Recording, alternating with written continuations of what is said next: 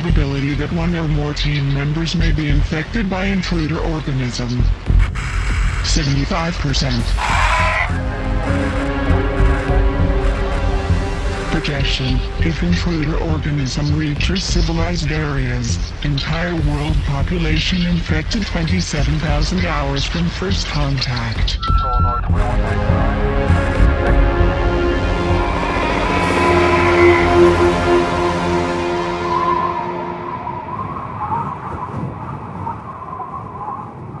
Welcome back to the Thing Minute Podcast, where we discuss John Carpenter's 1982 science fiction horror masterpiece, The Thing, 1 minute at a time. I'm Harper W. Harris from harperwharris.com, and joining me again today is... Blake Myers from the Buried Alive Film Festival. Awesome. Thanks for coming back after that craziness yesterday. Oh, man, totally, Harper. It was a good time. So I'm just happy to see this guy's head finally slop off the table. Yeah, so today we're talking about minute 77 of The Thing, which continues that madness from yesterday with the Norris's head is continuing to slide off the table like you mentioned, and then ends a minute later with some creepy looking little spider legs just peeking their way out of from under the desk. So things continue to go off the rails a little bit for these guys here at the outpost.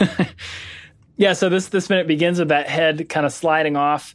And then and then they just keep burning it. Like there's still, those tentacles and stuff are falling from the ceiling. So they're still kind of just burning it down. And then we cut back to the head and see one of my favorite parts, I think, of the movie is this very, very realistic looking head of Charles Hallahan, the actor, that looks just like him, except that it's got these creepy kind of light blue eyes. And he's got this weird tentacle tongue that shoots out of his mouth, and it's like, how did they do the tentacle tongue? Did you figure that out? I'm thinking amazing. I didn't see anybody talk about it in any of the behind the scenes stuff, but I'm guessing that was a reverse shot. Yeah, that's what it looks like. Yeah, maybe they had it connected to the chair and then they kind of yanked it off and whipped it around a bunch and then pulled it back into the head. But yeah, it's like super effective. That whole reverse, like shooting something in reverse, is something they do a lot in this movie, especially earlier with the dog stuff.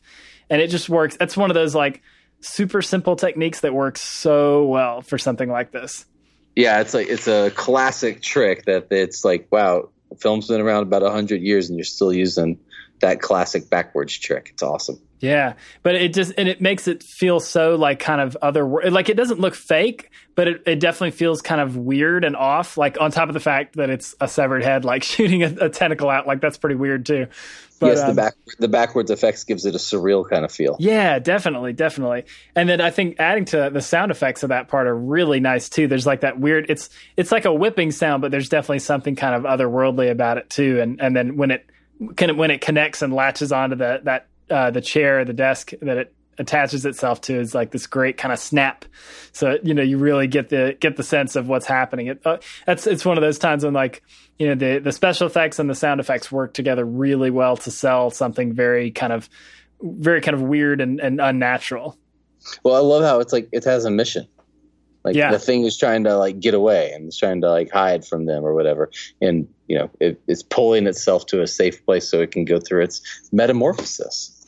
Yeah. So it's like, it's such a creepy thing because, every point in this movie, it's like we see this crazy monster and then there's like one single moment where we're like, thank God, like they took care of the monster, like they're burning it down.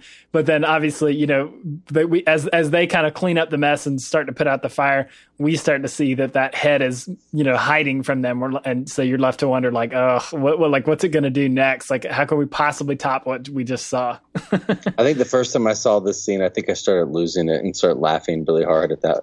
Yeah. that spider thing, because it's just so over the top. I just like, this is awesome, and I can't help but just like giggle at how fun this is. Oh, totally. Yeah, it's I think it's unique in I guess it's a big part of horror culture. I think that comedy always plays a role, even in the most like insane. Like, obviously, if this happened in real life, there's nothing funny about this. Like, it'd be like incredibly terrifying.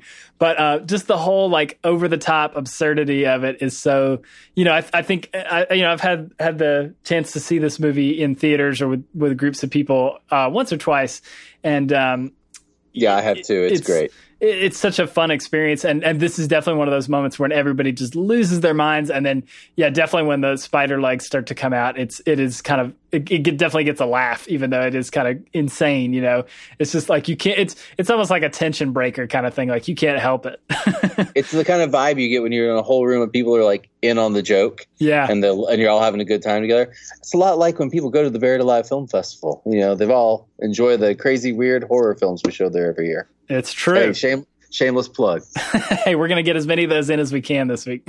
Well, it's just a great thing to, like, you know, when you see a movie with an audience. And I think that's something that lacks these days. But I think probably when this movie came out in 1982, I don't know if people were ready to sit around with a bunch of strangers they didn't know and watch this all together.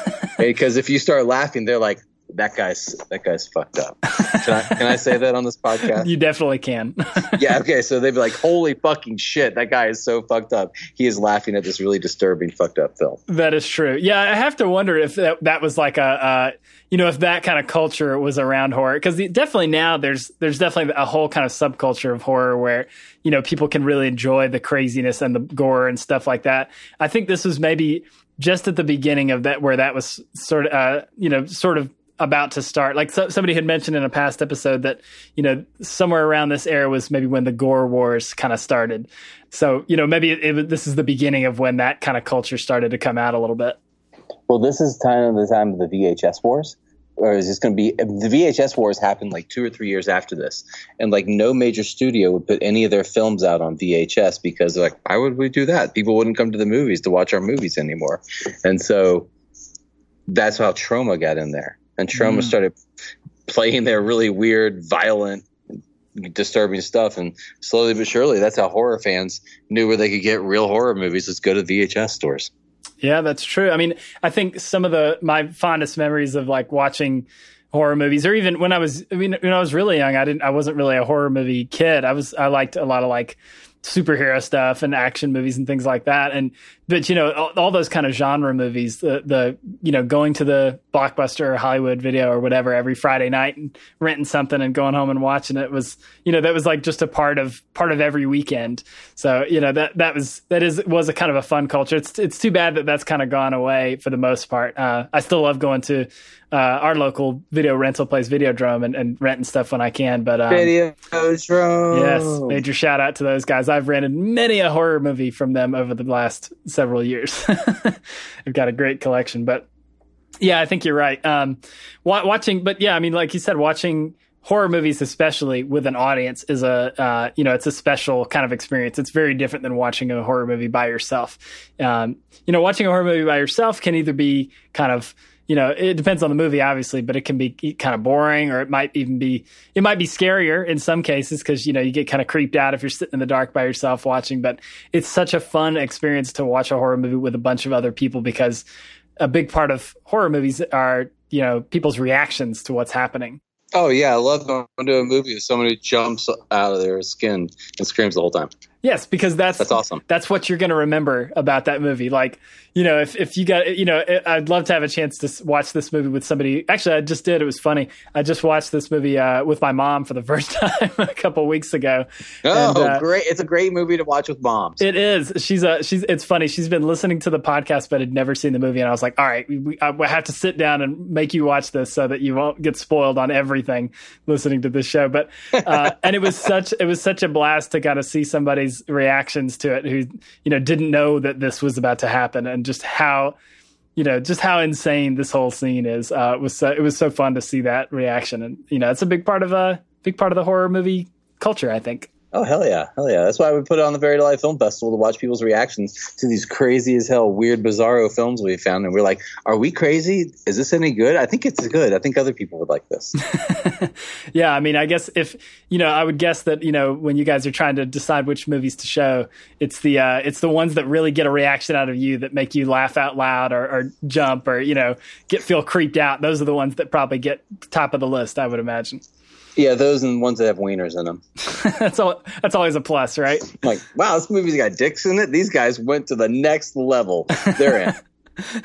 That's always a surefire way. So yeah, if you're a filmmaker and you're listening to this, there's a big tip from Blake on how to get your movie into Buried Alive Film Festival next year. More wieners. More wieners. That's the key. But that is exactly how a movie gets in. I'll be watching it and I'll be like, wow, I've never laughed at a movie like that before. It's great when you watch 25 bad movies and you finally get one that really blows you away. It's great. It's a good feeling. Oh yeah. So just for a fun tangent for a second, what is there anyone that you've from this year, either a feature or a short, and anything that kind of stood out to you like that you had like a huge reaction to and was like, I have to put this in the festival for sure? Yeah, for sure. There was Who's Watching Oliver is our feature that plays on Saturday at 4:00. And it is equal parts disturbing as it is just romantic and cute. And every moment you think it's going to just be so terrible, it turns out to be really nice. And everything, it's one of those movies that keeps you guessing all the way.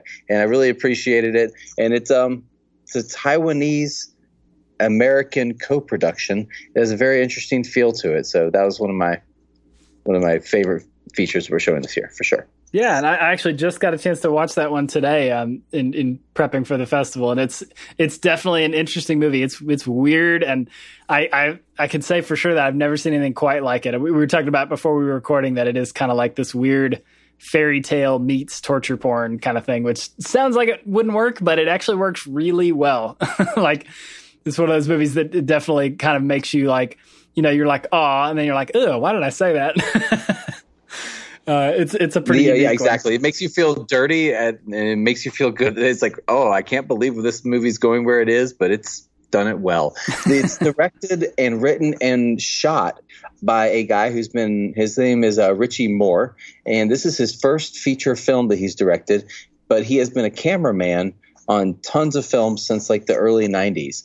He was the A-Unit camera operator for The Hangover Part 2, plus 30 other films. So it's great to see someone who's been working in the industry so long decide to go ahead and make and produce their own all of their own content. It's pretty awesome. Yeah, it is always cool to see that. I love seeing when people who work in other departments kind of come up with their own idea and put a whole production together based around that. And you get a really unique vision from that because that's one of the cool things about that movie too, is it's shot really, really well, obviously, because the guy, by trade is a camera operator and DP. So, that's obviously paid. He gives special attention to the cinematography. So it is always cool to see how that happens. Yeah, exactly. Let's see. I need flares, a parka, kerosene, dog food. Wow, who knew moving to an Antarctic base would be so expensive? And I haven't even started looking for roller skates and giant hats yet. It's a good thing I'm using Amazon so I can get the best price and get this stuff fast. And since I'm using thethingminute.com/Amazon, a small portion of my purchase goes to help The Thing Minute, to help support the podcast. Now, if I can just get some of the listeners to use thethingminute.com/Amazon, I might just be able to afford that flamethrower. So back to The Thing. We've got Norris's head is creeping across the floor, like reeling in this tentacle thing, and that's one of my favorite sound effects in the movie too, is his weird like breathing that's going on. Right. It's like this weird phasey flanger thing that's going on. It's just breaths, but like it's the sound design team does a fantastic job of making even that like very creepy and otherworldly and cool sounding. It's kind of an iconic sound for the movie, I think. Oh no, it really brings forth the struggle that thing is going through to like get itself pulled across the room. Yeah. So I love it. It makes it across, and it's kind of one of those things where like the way it's cut, it's like they just miss seeing it, like because there's all this like there's all this smoke, and then they're shooting the fire extinguishers at it, so there's all this like dusty fog in the room and everything, so they like just miss seeing it, so they don't realize that part of it has escaped. And then as they're kind of worrying about putting the fire out, we see this great kind of silhouetted shot from behind it where these giant spider legs start growing out of the sides of the head, and then these weird like eye tentacles come out of the top. And that I love that shot because it's one of those things where like it probably came out of a practical thing, but the way that it's shot in kind of silhouette is just so creepy and stylistic and effective. just to kind of see it from the back with all that fog rolling in from the fire extinguishers in front of it is super cool. But and the sound effects again there too, of it's like celery snapping or some kind of cool Foley like that of those legs like cracking and growing out of it is just so creepy and awesome. I think it's a good contrast to the effect that just happened in the last minute, where like, you could see all the effects right there in your face, and all the different colors and craziness, and the effects and the special effects work was so on display. But then the shot where he's turning into a spider creature is so, like you're saying, in the shadows, and it's like almost in silhouette. It kind of has this kind of like their height. They're going to this new level of like weird that they're pushing into the shadows, and I appreciate how they do that, because it seems like they're ramping you down and out of that scene. Yeah, I think you're right. It feels almost like a kind of a more classic horror feel to it than like, what we just saw was like about as crazy and in your face and modern as you could possibly get. I mean, that's maybe part of the reason why this movie didn't do so well, is that it was a little ahead of its time in terms of what it showed. But yeah, that part with the kind of silhouetted spider legs is it's crazy and it's insane. It's maybe just as crazy as that spider that came out of the chest, but it's done in a much more kind of subdued way to kind of, maybe tone you down and think, okay, this thing's about to either attack or escape. But I think it does a good job of explaining how it's hiding. Yeah. And like it doesn't want people to know, so it's kind of like this is what's going on where people can't see. Whereas everything we just saw is like, holy shit, I see that. Yeah, it's definitely a contrast, and it's the way it's edited is really nice, because all the characters are really concerned about the fire and about the creature they just saw, but they have no idea what's happening on the other side of that table, and we know that something's over there, which put some tension into the scene that might not be there if they were looking straight at it while this was happening. It's a historically cool shot. Everyone loves it. There's T-shirts that are dedicated to that creature. I mean, it's everything. It's awesome. Yes, and we'll get into a little bit more. We'll see it a little bit more up close tomorrow. But I'm guessing here. I think I saw that they're pushing those legs up from under the floor, so they're like going up through the head and then coming down is kind of how they did those legs, which is really neat. But yeah, it's one of those things that like could have looked really goofy, but instead really comes out looking iconic and classy and and creepy all in one. It's awesome. It is. So and then this minute ends with we get, just for half a second, we see those spider legs under the desk kind of starting to move around. We haven't really seen it up close yet. But I did want to mention, I like that just before that, MacReady is, as they're putting out the fire, he yells to Windows to get in there, and the look on Windows' face is pretty priceless. We've talked about how Windows is maybe kind of like a stand-in for the audience in some parts of this movie, and this is one of them where he's like maybe somebody who ran out of the theater at that point, and their girlfriend or boyfriend is yelling at them to come back in, and like, yeah, the scary part's over, like, get back in here. and he's just like, oh my God. He's like, got his hand on his head. He's like totally shell shocked. It's a great bit of acting from him, I think. It's the one guy who actually would do what the audience would do. Exactly. So it works pretty well here. But yeah, I think that's more or less everything I had for this one. Anything else you wanted to mention for minute 77? No, man, I can't believe that's only minute 77. Yeah. That's awesome. Cool. So, so that'll wrap up this one. But don't forget, you can always check us out on Facebook and Twitter at The Thing Minute. So you can join in the conversation there and give us your theories about The Thing and, your favorite parts, your favorite monsters. I know a lot of people have said that this is their favorite part of the movie. So definitely join in and tell us why on Twitter and Facebook. But yeah, as you're doing that, don't forget to come back tomorrow for another episode of The Thing Minute. Thanks for listening. If you enjoyed the show, please go to thethingminute.com. There you'll find the show notes with links to anything we talked about on this episode and lots of other resources on The Thing. You can also find us on Twitter at The Thing Minute and on Facebook at facebook.com/thethingminute. But most importantly, subscribe, rate, and review us in iTunes so you'll never miss an episode. Check out other podcasts like this at moviesbyminutes.com, and be sure to head over to StarWarsMinute.com to listen to the team that started it all. Thanks for listening, and until next time, this is Harper signing out.